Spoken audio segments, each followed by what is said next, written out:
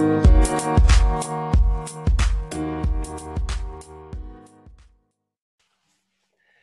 guys, welcome to another edition of the Inside Scoop. My name is Neil Crawford. I'm your host and also the founder of Anytime Soccer Training. If you're not familiar with the Inside Scoop, it's a podcast dedicated to helping parents learn about the soccer pathways that would be available to their child if they lived in another city around the world. As mentioned last week, we're traveling to Italy, and I'm going to drop that podcast this week where I spoke to a military dad who has a son and a daughter budgeting soccer players in Italy. And I learned so much from that conversation and was introduced to the European ODP program, which I didn't know existed. I'm still learning about the American one, so let alone the European one. So I look forward to you guys listening to that. I'll share it on the Facebook group as well, and also all the podcast outlets, and then we can discuss and connect. If you're not familiar with Anytime Soccer Training, it's a website that will host over 1,000 training videos covering all the major areas of individual skill development. What that looks like on the ground is you'll have one of the world's most versatile and definitely most patient trainers in your pocket. So whether your child is working on juggling, dribbling, 1v1, a ball master, you name it, we try to include it. And in addition to that, what we are adding as we speak is over 101 fun soccer games, right? And I really appreciate the feedback that I receive from customers, and also the feedback that we receive from the Facebook group, where, you know, effectively, I try to be an open book with you guys. So I think we're on a first name basis. Effectively, they're like, Neil, training is great. You know, we really appreciate it. And many people have said they haven't found something that comprehensive, but at the end of the day, we got to remember the fun.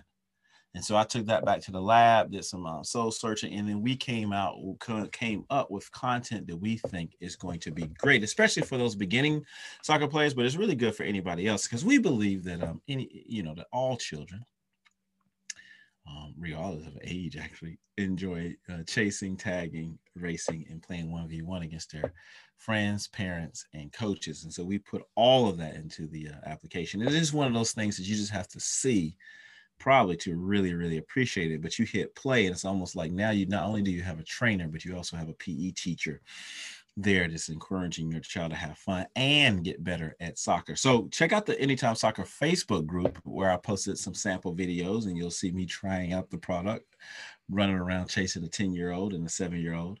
And join the mailing list at anytime-soccer.com to learn more about what we do and to get content like this. Now let's go on to the show. And this is going to be another mini series, if you will. And these shows are really going to be my thinking out loud. As a matter of fact, maybe that's what I'll call it, thinking out loud. I'm literally just thinking out loud. I was thinking about the name, What Am I Missing? So I maybe we'll vote on that. It's either going to be called a series Thinking Out Loud or What Am I Missing? And I feel that way sometimes because I actually do have a bad habit. And I'm actually trying to work on this particular. I have a lot of bad habits, but I'm trying to work on this one where I observe something happening, and then I immediately come up with what I would think would be a relatively easy solution. But I don't have the experience and maybe the knowledge and the perspective to really appreciate whether or not what I'm saying is just completely crazy or there's some merit to it. And so what I want to do with this podcast and the Facebook groups and all this kind of stuff is occasionally when I have these random thoughts, especially obviously when it's about youth soccer, I'm going to just throw it on audio for public consumption and see what folks say. And then what we're going to do when I finish a few of these sort of, again, what am I missing or thinking out loud episodes, then I'm going to tie it all up into why I'm doing this and how I think it ultimately relates to youth soccer coaching as a profession. And this is again from an outsider looking in. So this show is going to be relatively quick. I wanted to get it done before the holidays, and then and wish you guys a Merry Christmas and Happy Holidays, and then and then relax basically. All right, so I'm going to talk about one specific observation I have today, and I'm going to do that for a couple of series, a couple of shows, and then at the end of those shows, then I'm going to go back, after that, and then I'm going to talk about how all of this ties into how I'm viewing some trends, some good trends and some bad trends in the coaching profession. And in addition to that, I'm going to invite coaches on to listen to these segments. And I know they're not going to listen to a really long one, so I want to keep this relatively short. Invite them on to listen to these segments and help me understand. And by helping me understand, hopefully that will give you guys perspective on why this is the dumbest idea since, I don't know, the worst idea ever, or it's actually a great idea and many coaches and clubs do it. I just don't know about it, or there's some perspective that I'm just not aware of. I mean, I want them to listen, and you'll see me on the Facebook groups and all the little chats. I'll share it. Some of it is promo, but some of it is sincerely like, listen to this and lead me in the right direction, because I will not have walked a mile in a coach's shoes. So here we go. So one of the major issues you often hear in youth soccer space is this dilemma or internal conflict of interest that's commonly referred to as winning versus development. Okay, so this is not uncommon, winning versus development. And underneath that, you'll always get someone throwing, I guess we say throwing shade at parents, but I'm going to leave that alone. But winning versus development, you'll always hear that as a major conflict within youth soccer. And the issue of winning versus development is effectively short-term gains, longer-term outcomes, or delayed gratification. And there are many symptoms, I guess you'd say, or many avenues, or a lot of results. I'm trying to find the right word, but the winning versus development paradigm manifests itself in a lot of different ways, right? So a coach, you'll hear this often, like a coach who's focused on long-term development maybe does X, Y, and Z, where a coach who's focused on winning will do this, and this kind of thing. Parents who care about winning will behave this way. Parents who care about long-term development will behave this way. And I actually did a podcast where I actually argued that this is too simplistic of a way of thinking about it. But for the purposes of this, let's just assume that winning versus development is the framework that we want to use. Well, so then when you ask a coach or you ask someone, okay, well, can you give me an example of a situation where, or can you recall or give me an example of a situation where a coach puts or places or prioritizes winning over development? Can you give me an example, something you've seen that indicates to you that this particular coach is prioritizing winning versus over development? And so a common response will be, well, you'll see coaches will play certain players, in many cases their strongest players sometimes, in that player's strongest or most comfortable position, and they won't rotate them around. So I will play the most technical player in the attacking midfield, and I'll never put them anywhere else on the pitch. Or I'll play the defensive-minded players in defense and never let them play up top. And that's just what we're going to do. Now, I actually have a view on this as well, and I don't want it to go too far. I actually don't think the games matter as much as not necessarily coaches, definitely parents, but maybe coaches as well. I don't think the games matter as much as we think they do, except for just the fun and the mental side of it. But in terms of your own development, I'm actually not as convinced that the games matter at that foundational age as much as we think. Playing matters, right? Competing matters, right? A level of pressure matters, but the gaming format as it's currently constituted, I don't know if that matters that much. But anyway, that's an aside to say this is a very common response. Yeah, you can tell that coach plays the fastest kids on the wing and the most technical player in the middle and another fast and physical kid up top, and then the defensive minded players in the back. And they do that the entire season, or they do that when they're trying to win, or they do that in tournaments. And that's how you can tell that this coach is a type of coach that focuses on winning over development. And so then I sit back and I say to myself, okay, I've heard this response many, many times because I've talked to hundreds of coaches personally, and then I've talked to probably thousands in some kind of way online. And then I do a lot of my own independent research in this matter. And I hear this a lot. And so I don't know. I'm the kind of person that says, all right, it's clear that there's a consensus out there that foundational age, U12, 13, 14 maybe, and below, definitely below U12. Some people argue foundation is U14, maybe U12, but definitely anything below that. There seems to be a consensus out there that we don't want to play players in the same positions all the time. There seems to be a consensus there. And it also appears to be a consensus out there that we don't want to play players to their strengths all the time or a majority of the time, right? There seems to be a consensus there. I actually, again, argued that when coaches do that, they may not necessarily be doing it because they are anti-long-term development or trying to win at all costs. It could be a developmental opportunity there. But again, that's an aside. But it seems to be a consensus there that we probably should not be doing that as developing players for the long term. But there is also a conflict of interest. There's a conflict of interest that comes from the parents. Parents may want to win. I hear this a lot. Again, I think it's a little bit more complicated than that.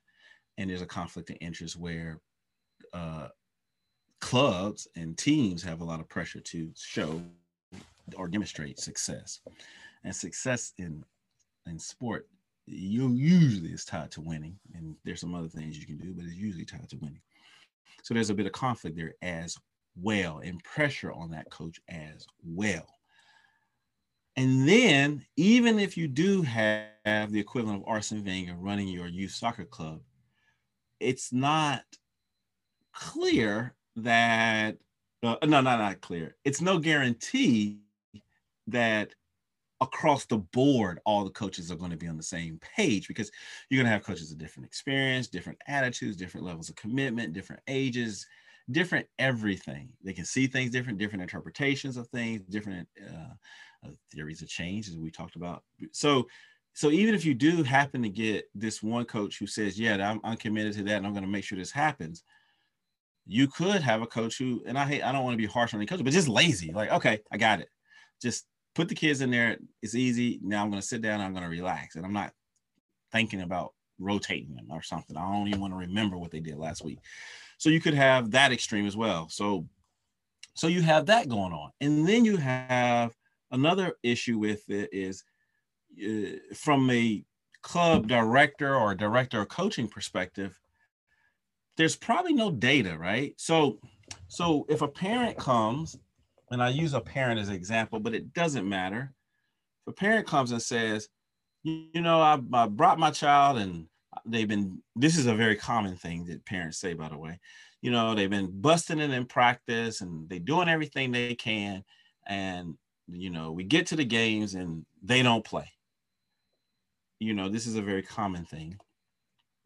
There's no data that says, well, this is what we're trying to do. This is how we do things here in this academy. And there's no logic there that it suggests that helps the parent understand why your child is in and why your child is not. Now, you may say, I don't care about what the parents say, and that's half the problem. Okay, forget about that. Well, if a coach is then talking to the club director and the club director says, man, I really would like to see sort of the progression of your players and what roles they've been playing or what positions they've been playing throughout the game, and what is your feedback on where their strengths or weaknesses are.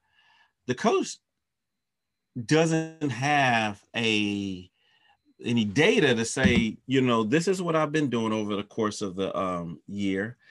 Here's Johnny. Johnny has been playing right back. I'm making this up. Right, left wing, and central midfield or something. And when he's in those positions, these are some of the things that we've observed. Right. There's no systematic way. I don't see a systematic way to for coaches to observe this. Now, one time out though, I do know that academies, at least in Europe, from what I have read, what I've listened to, haven't actually experienced it, do play around with player management systems that might track this stuff. But again, that's why I'm putting it out here, because I'm not an academy coach and I haven't been behind the hood or under the hood, if that's the right way. So I don't know exactly what they're looking at. I can only go by what I see here. And I can say beyond a shadow of a doubt, in most of the clubs I'm familiar with in my area, they're not doing this. Okay. That ain't happening. So, all right. So we've established that. So then the question becomes, if we know that playing players, if we know this, playing your strongest players in their strongest positions is likely detrimental to their long-term development. If we believe that playing your strongest players in their strongest positions also prevents another player for the opportunity to develop in that position, if that's what you believe, then, we also believe that's detrimental to their long-term development. If we believe that playing the strongest players in the strongest position may also be detrimental to the overall team's development, because now you're so reliant on players being in certain positions instead of having a unit. And when they go to 9v9, 11v11, they have less versatility, or like the Dutch say, they're not total footballers. That is also detrimental to long-term individual and team development. So we've established that, right? There's not a lot of folks debating that, right? So then the question becomes, well, why can't, if we know that this is a problem, which you established, why can't we just come up with a very simple system to at least create some transparency, measurability, objectivity to the process, while also allowing the coaches to have the normal human freedoms that you need when you're managing a bunch of 10-year-olds. And I'm doing a lot of talking to say it could literally, forget about a application or some fancy thing, it could literally be an Excel spreadsheet that looks something like this. All right, well, I got one row that has one column that has all the players' names. And then next to that column is random. Next to that is a column that has this field with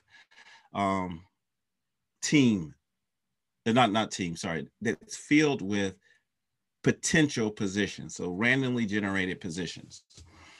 So that's the next row beside the team, beside the player's name. And then for every, that's the next column.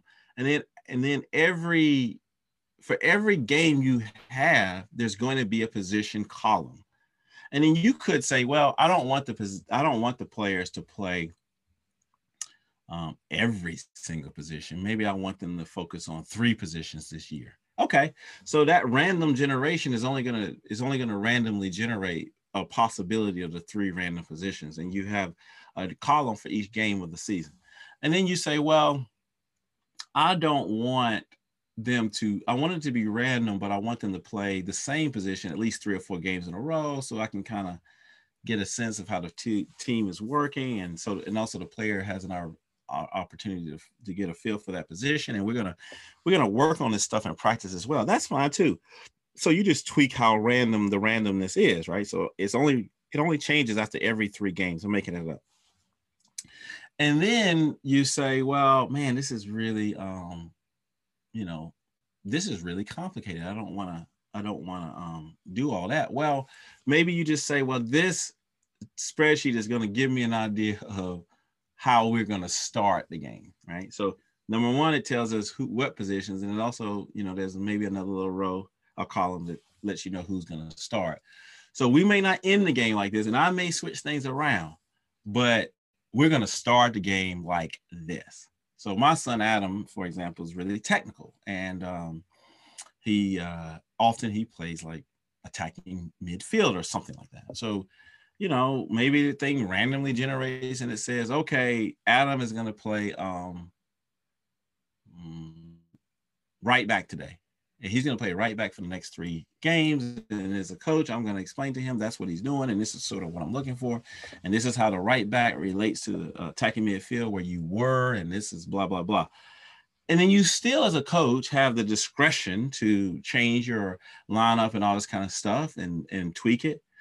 But, it's this very simple spreadsheet is in line with what the club has agreed is most important, and it's not random. And then what you do is you effectively say, all right, let's say that you were going to do it every 3 games, or every 4 games, or every quarter. Well, then you pull out your notepad and you give Adam, in this case, my son, when you play right back, this is what I'm seeing. But then when you play attacking midfield, this is what I'm seeing. But when you play right back, this is what I wanted to see. And when you played attacking midfield, this is what I wanted to see, that kind of stuff. Because now you remember, because you have it documented exactly when he played. Now, I don't want to overdo it because I don't want to make it that serious. But a spreadsheet like this or an application like this, it just removes some of the human bias from the coach. It adds a level of measurability and accountability. So even though coaches should not be trying to cater to us crazy parents, if the club says to us, one of the ways that we focus on long-term development is we have players playing different positions, and us crazy parents look and see that children are playing the same positions all season. Well, we, during the evaluation or during the conversations, we can have a data-driven conversation. Hey, you guys said that this was important to you, and you said you measure it in this way, but here's what I'm seeing. What are your thoughts? That's different. That's a different conversation than why is my child not starting, right? And again, I'm not in any way suggesting that a club should overly cater to parents. But transparency, if you want to allay people's anxieties and you want to help bring them along, a level of transparency that is reasonable, right, can help in that way.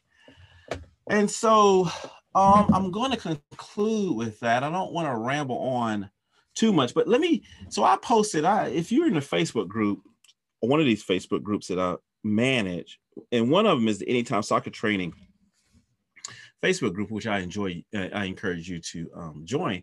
It's a bit of fun and giggles, and then also, content, and then getting people to engage. I post these true false questions. So I posted a true false question in the youth soccer coach group, and I effectively said, to avoid coaching bias, clubs should use some form of technology, in this case a spreadsheet, to optimize lineup selection and assign player positions during games, especially U14 and below.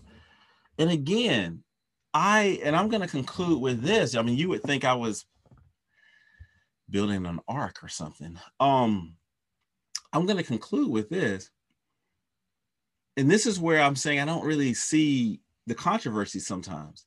If I have 11 job positions and I have, let's say, 14 players, I got 11 jobs that need to be done. I got 14 players. That means 3 are employees, and 3 employees are kind of like floaters. So I got 11 positions and 14 employees. But let's ignore the 3 employees that are floaters for a second. And so that means I got a 1-to-1 match. Employee 1 does job 1. Employee 2 does job 2, and so forth, right? But the issue is, I know that if employee 1 ever gets sick, I need someone to cover and do the job of employee 1 while employee 1 is sick, right? And so how do I solve this? I have to cross-train people, right? I have to cross-train them. I have to make sure that everybody knows how to do at least 3 jobs. So now I have a choice. I could, if I run the company, I could leave it up to the manager of that department to use her own intuition and her own judgment on who's going to cross-train and how they're going to cross-train. I could do that. Or I could say, all right, give me all the names, and I'm going to spit out all the positions, and it's going to tell you, this person randomly needs to cross-train at position 6, 7, and 8, and this person randomly needs to cross-train at 2, 3, and 4. And you take that, and you can take that data, and you can start manipulating it however you want. But I need you to come back with a cross-training plan, right? So the system spit out the baseline and said, if you didn't do anything else by the end of the year, each of these 11 employees will cross-train on at least 3 positions, right? If you don't touch it. But if you want to make changes, that's fine. Just document the changes, or just make a mental note of the changes. Because all I really care about is that these positions or these people are cross-trained. But what is not acceptable, and what I don't want to see, is at the end of the year, certain employees are not cross-trained on other positions. And I am telling you, if the youth soccer around the world and youth soccer in the rest of the country is anything like the youth soccer I see in my area and most of the North and Southeast, players are not being cross-trained enough, and they're not being cross-trained in a systematic way. And I'm going to go so far as to say, I actually don't even think it matters that much in the game, but this is what the coaches are telling me, right? So I don't want to be too animated, but so regardless of, so sometimes you have to judge people based on what they're telling you. So they are saying to me, this is important. So I'm saying, okay, if it's important, let's standardize it and see if that can work. So I'm so hesitant to release this podcast because I can see how it could be daunting, because there's so much already on a person's plate, and then it sounds so impractical. So wait a minute, you're telling me that I got to get all these names in, I got to get the positions. So for me, in a practical matter, I think it would be a little bit more centralized. And the way I'm thinking about it is a commitment to sort of start the game this way, and a commitment to work with the players on these particular positions throughout the week that they're going to switch to that position, or something to that degree. And finally, with the sort of the frequently asked questions, let me address them. So I'm not talking about replacing the coach's judgment. No. I'm not talking about machine learning, like, okay, no, I'm not talking about that. I'm not talking about changing anything about what the coach does in terms of their interactions with the player. No. And there's so many other things that didn't come across that I see that people, I'm not talking about scouting or player identification. No. I'm not talking about you have your hands tied, you can't make certain changes. And I'm not even talking about being a hardcore punishment if you don't follow it a certain way. What I am saying is, if I'm managing 100 coaches and we all agree that this is a problem, and we all agree that this problem is recurring and has not been fixed, we have to agree that what we're currently doing is not working. So we got to start there. What we're doing now is not working. So why not say, all right, well, you got 10 kids, and you got 7 positions. You want all of them to play a different position. So why not just put it into a spreadsheet, spit it out across your 12 games, and that's how you start them and you think through that on day one, and then that's sort of what you use as your baseline for your gaming program. Hey, this is Neil Crawford with Anytime Soccer Training, and also the host of the Inside Scoop. Please, please, please write me, chat me, Facebook me, comment on this. Let me know what I'm missing.